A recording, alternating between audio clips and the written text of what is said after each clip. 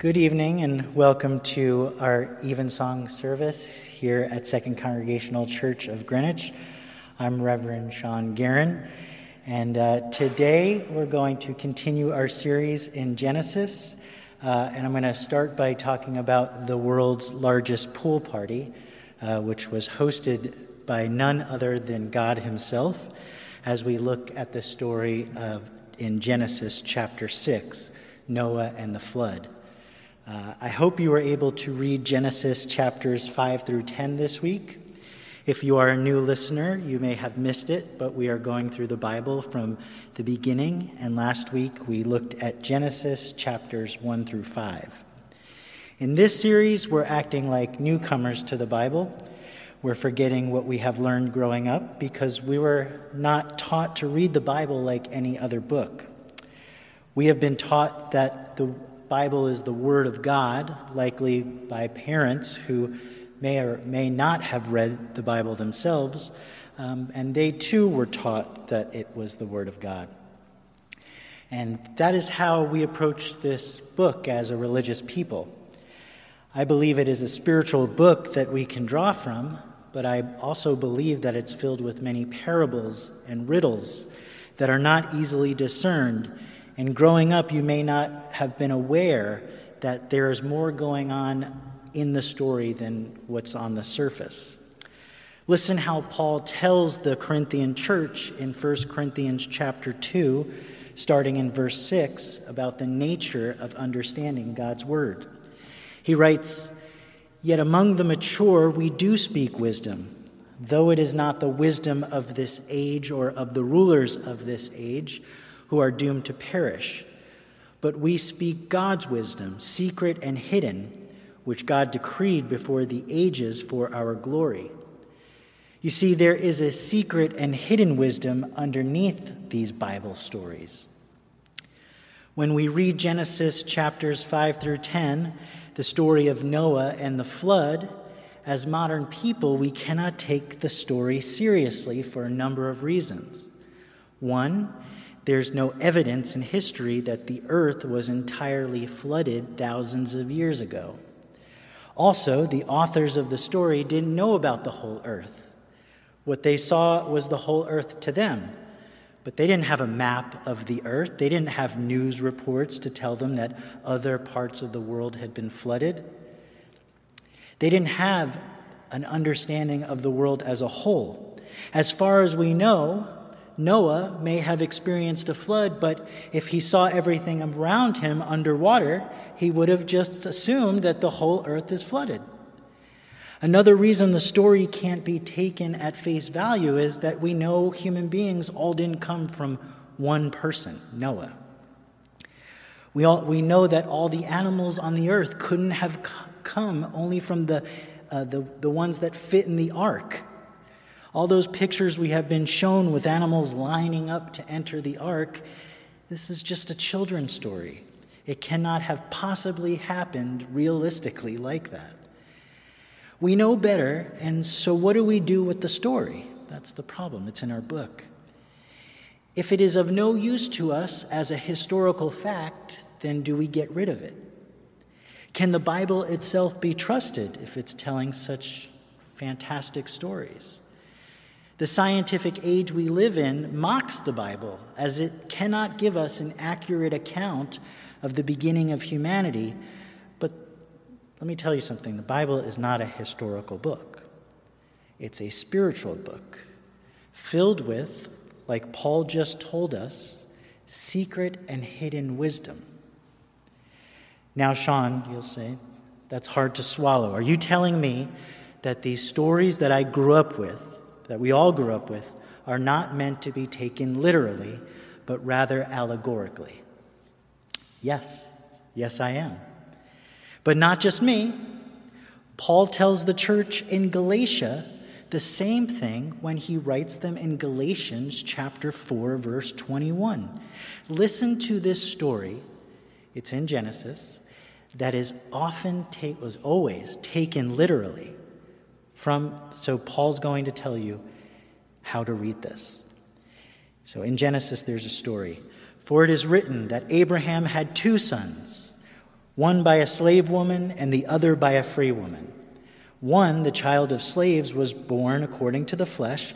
The other, the child of the free woman, was born of the promise. Now this is an allegory, Paul writes. These women are two covenants.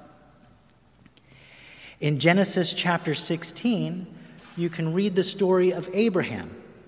Remember, Abraham had two wives, Sarah and Hagar, and how he had children from them. You can read it as a literal historical account, or you can read it, as Paul tells us it should be read, as an allegory.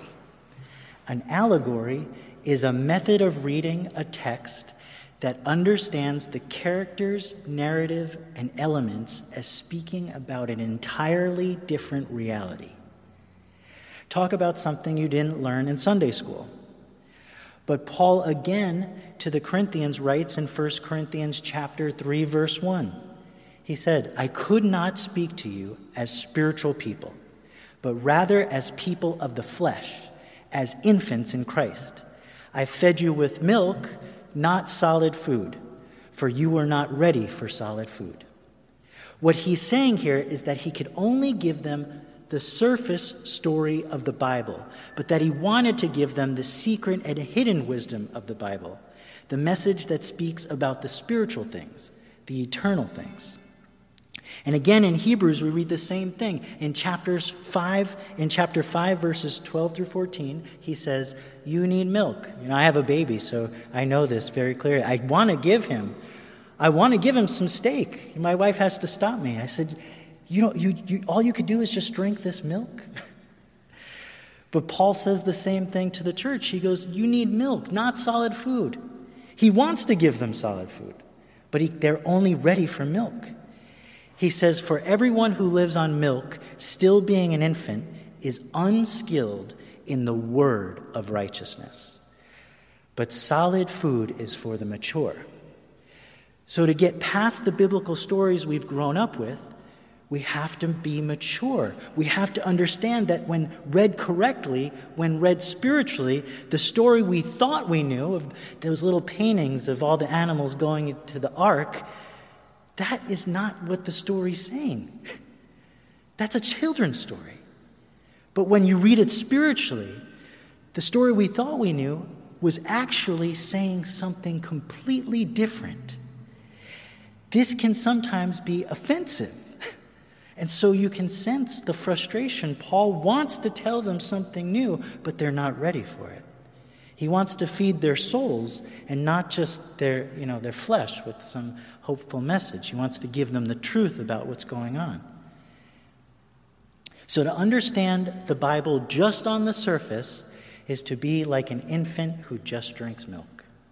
But for us to grow up in our faith, for the Bible to be relevant in the modern day, we must understand that it's more than just a book of history, more than just cute Bible stories.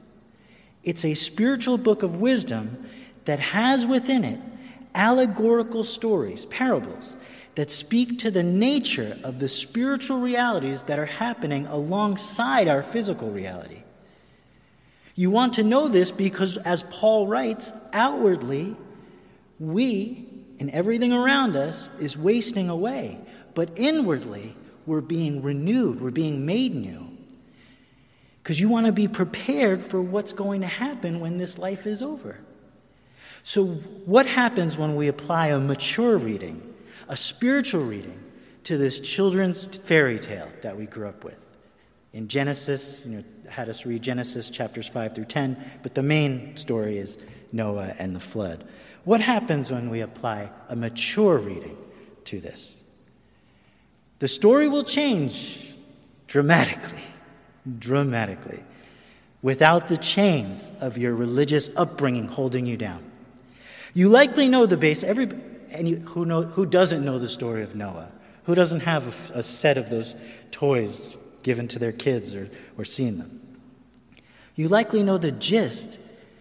But remembering what we read last week, we read Genesis 1 through 5, and we saw something very different, because I said, let's look at it in a fresh new way.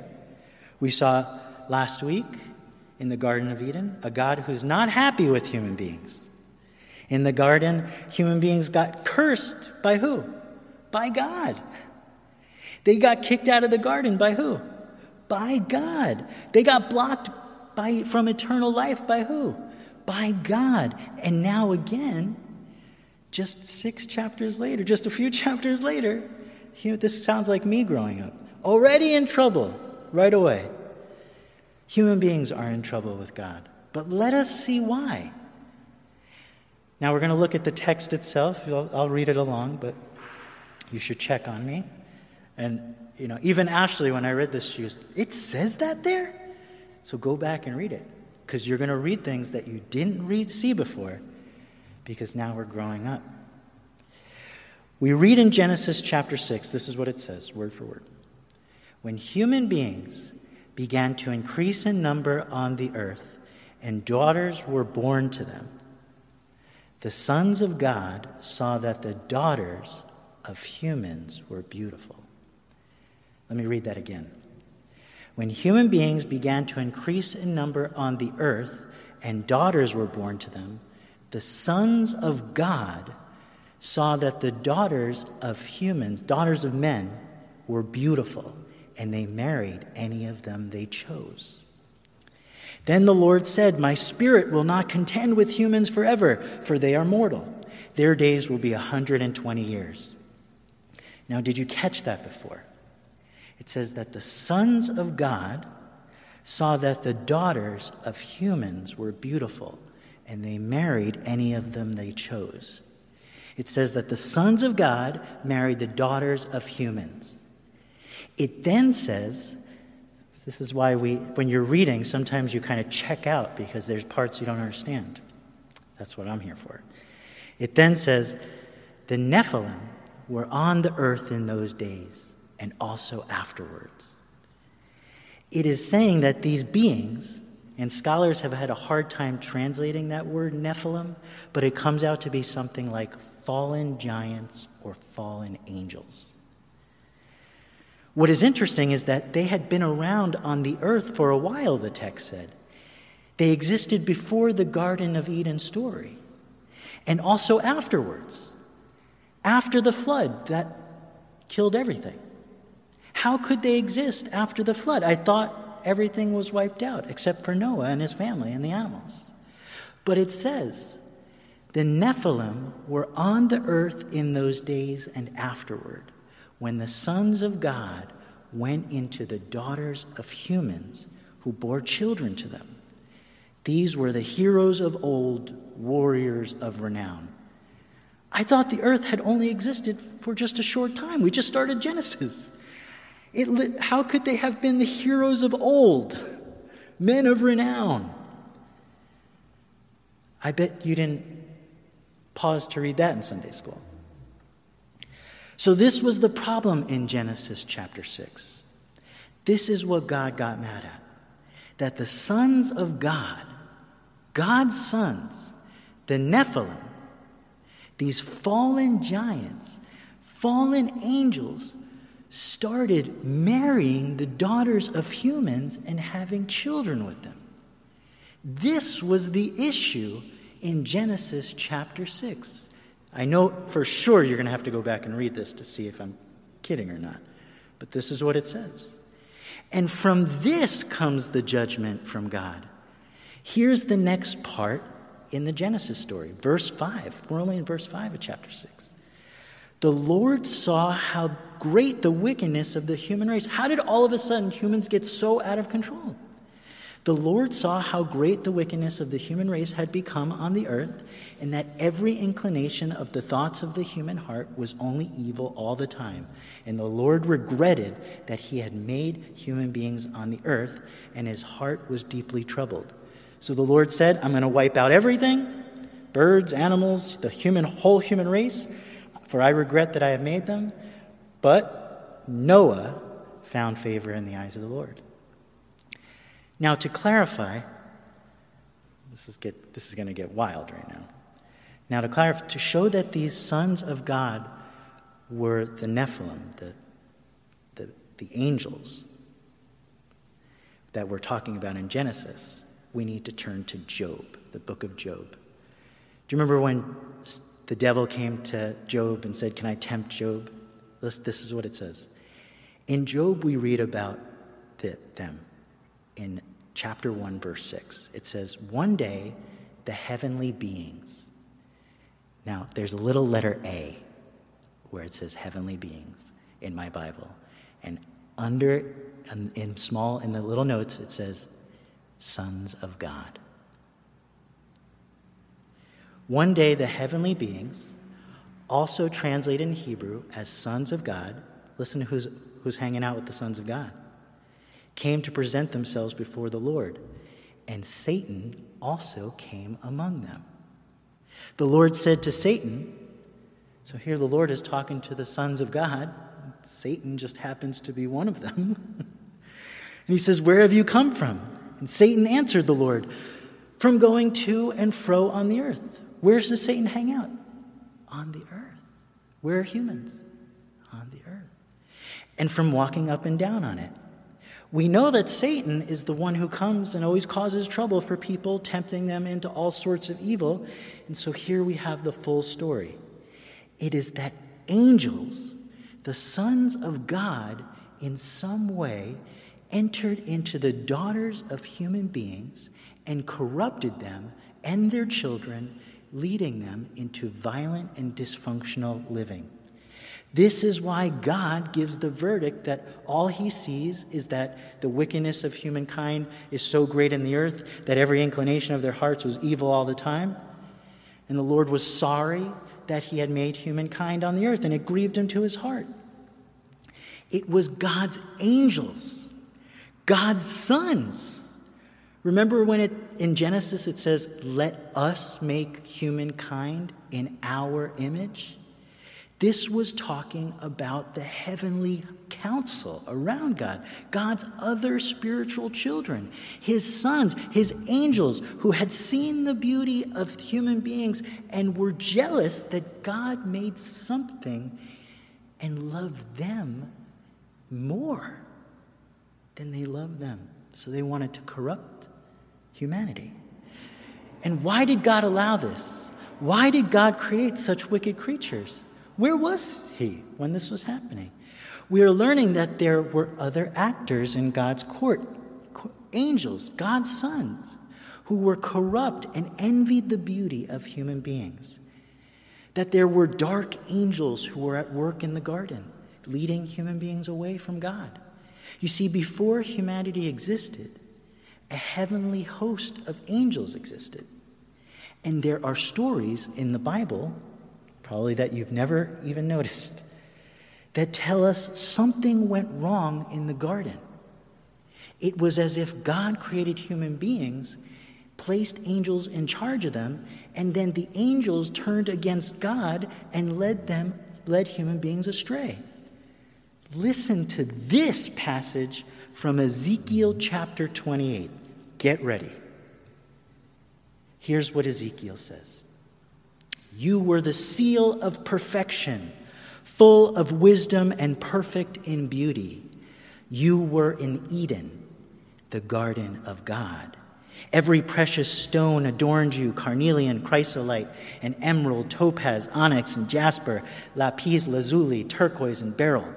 Your settings and mountings were made of gold. On the day you were created, they were prepared for you. You were anointed as a guardian angel, for so I ordained you. You were on the holy mount of God. You walked among the fiery stones. You were blameless in your ways from the day you were created till wickedness was found in you." He's talking about angels. "Through your widespread trade, you were filled with violence." Remember what the charge was, why God wanted to kill everybody in Genesis? Was that all there was violence on their mind. And this passage is saying that came from the angels. It says, "And you sinned. So I drove you in disgrace," says God, "from the mount of God, and I expelled you, guardian cherub, guardian angel. from among the fiery stones. Your heart became proud on account of your beauty, and you corrupted your wisdom because of your splendor. So I threw you to the earth. I made a spectacle of you before kings. By your many sins and dishonest trade, you have desecrated your sanctuary. So I made a fire come out from you, and it consumed you, and I reduced you to ashes on the ground in the sight of all who were watching. God is furious with the angels, for he placed them over human beings to watch over them, but instead they corrupted them. His own sons, his own angels turned against the creation he loved. But there was one person he saved from the flood. You know his name? Noah. Why Noah? Well, it says he was a righteous man, but there's another reason. Noah was not a son of these angels. He was a son of Adam, a son of man. If you read Genesis chapter 5, remember that the chronology that nobody wants to read? Well, I read that, and here's why it's important. Because if you go from Noah, this is his lineage. Go back from Noah's dad, Lamech, to the Methuselah, to Enoch, who walked with God, to Jared, to Mahalalel, to Kenan, to Enosh. You will land on the son who replaced Abel, the one who Cain killed, and his name is Seth. Remember that name. In Genesis chapter 5, verse 3, it says, when Adam lived 130 years, he became the father of a son in his likeness, according to his image, and named him Seth. Seth was not the son of these angels. He was an original son of God. He was the son of man, man made in the image of God, man not corrupted by fallen angels, but a righteous son of Adam who would eventually bring forth the man we know as Noah.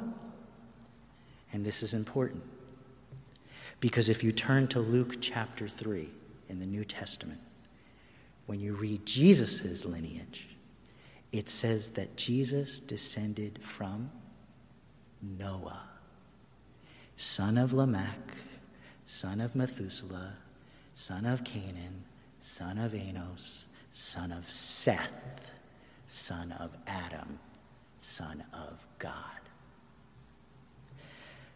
The story of Noah and the flood is an allegory of what happened in the spiritual realm. It's not necessarily a real historical event. It portrays an allegory of the conflict in the heavens, and that God seemed to have lost control of his angels, who then came and corrupted humanity. It tells the story of a God who is angry with what he has made because his angels, his sons and humanity always seem to choose to live a way that was not what God intended. But God did not want death for us, fear, anxiety, shame, guilt, and the like, but that somewhere along the way, forces came in and brought these things into the story and into our world. And God saves Noah as a prefigured image of the son that was always faithful, righteous, a son of God who wanted to save humanity from these dark powers. The Gospel of John tells us that there was a son that existed in the beginning. A son who would come make all things right, who would come and tell human beings the truth about what is going on. That son was Jesus Christ, God's only true son. Of all the other sons, this was the good one, who loved and cared for humanity so much that he came down to tell us about the false gods, the false religions, and the false angels who deceived us. Paul writes in Ephesians, "For our struggle is not against flesh and blood, but against the rulers, against the authorities, against the powers of this dark world, and against the spiritual forces of evil." Where? In the heavenly realms. Why is there darkness in this world? Why is there brokenness in this world? Why is there evil in the world? It's because just like our world has corruption and brokenness in it, the realms above us do too.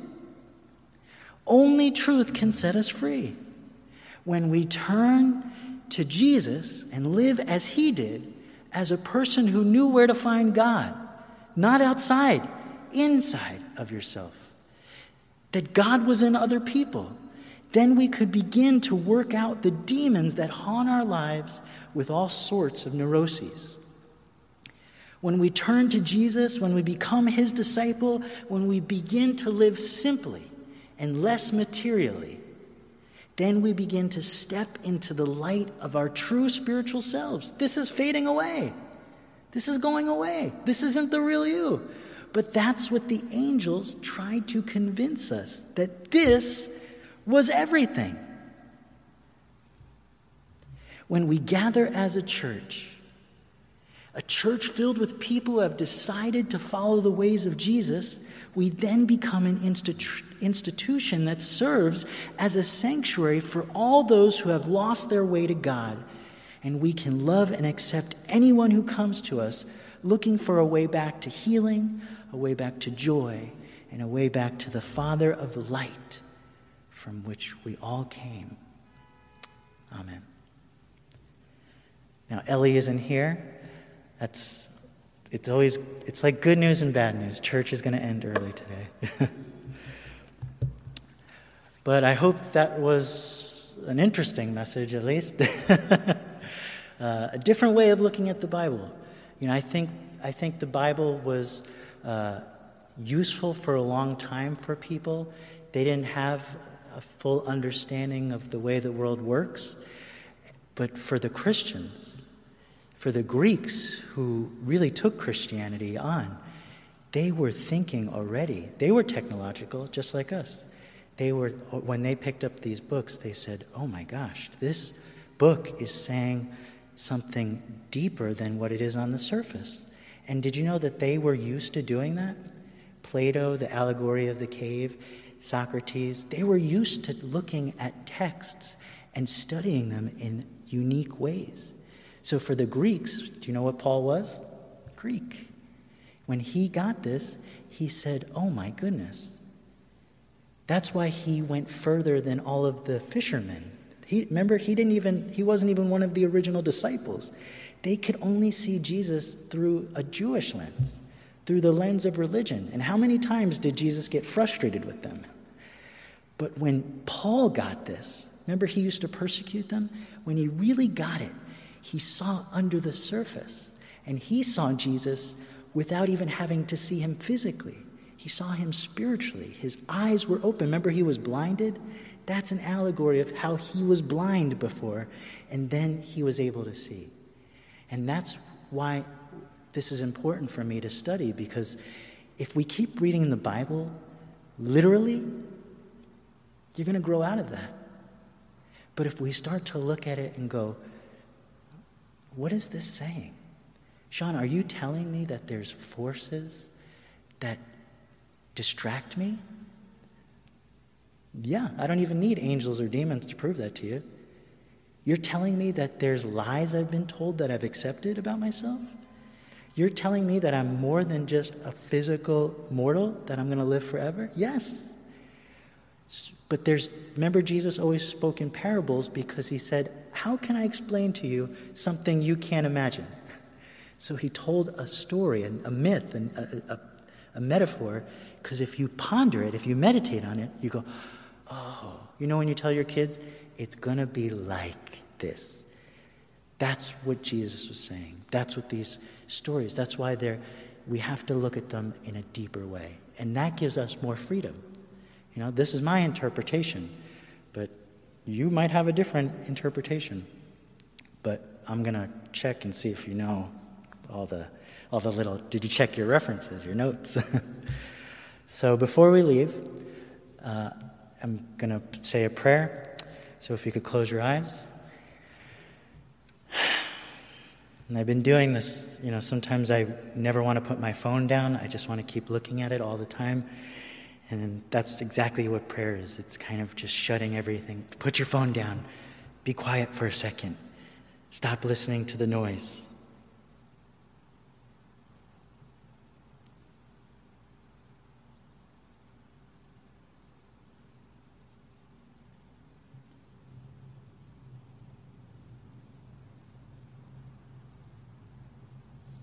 This is meditation and prayer. Just shutting out the noise. Got assignments to do, kids to take care of, work to do, this, that. See, the myth we heard today, the story we heard today, is symbolic of how we forget who we are. And how forces, all of these things, come in and try to, they're like static noise. And they make us panicked and worried and aggressive and angry and frustrated. You ever yell at somebody and you go, oh, what came over me? Didn't want to do that. And you regret it. Because that's not you. But we've been conditioned this way. So every once in a while, that's why prayer, Jesus actually said, don't pray for a long time. Just be quiet. Be still and know. That's a passage from the Bible. Be still and know. Wait on the Lord. God lives within us.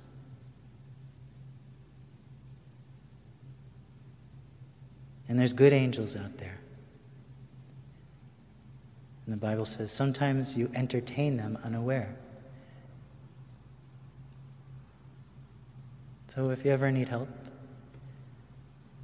ask. I talk to Michael all the time.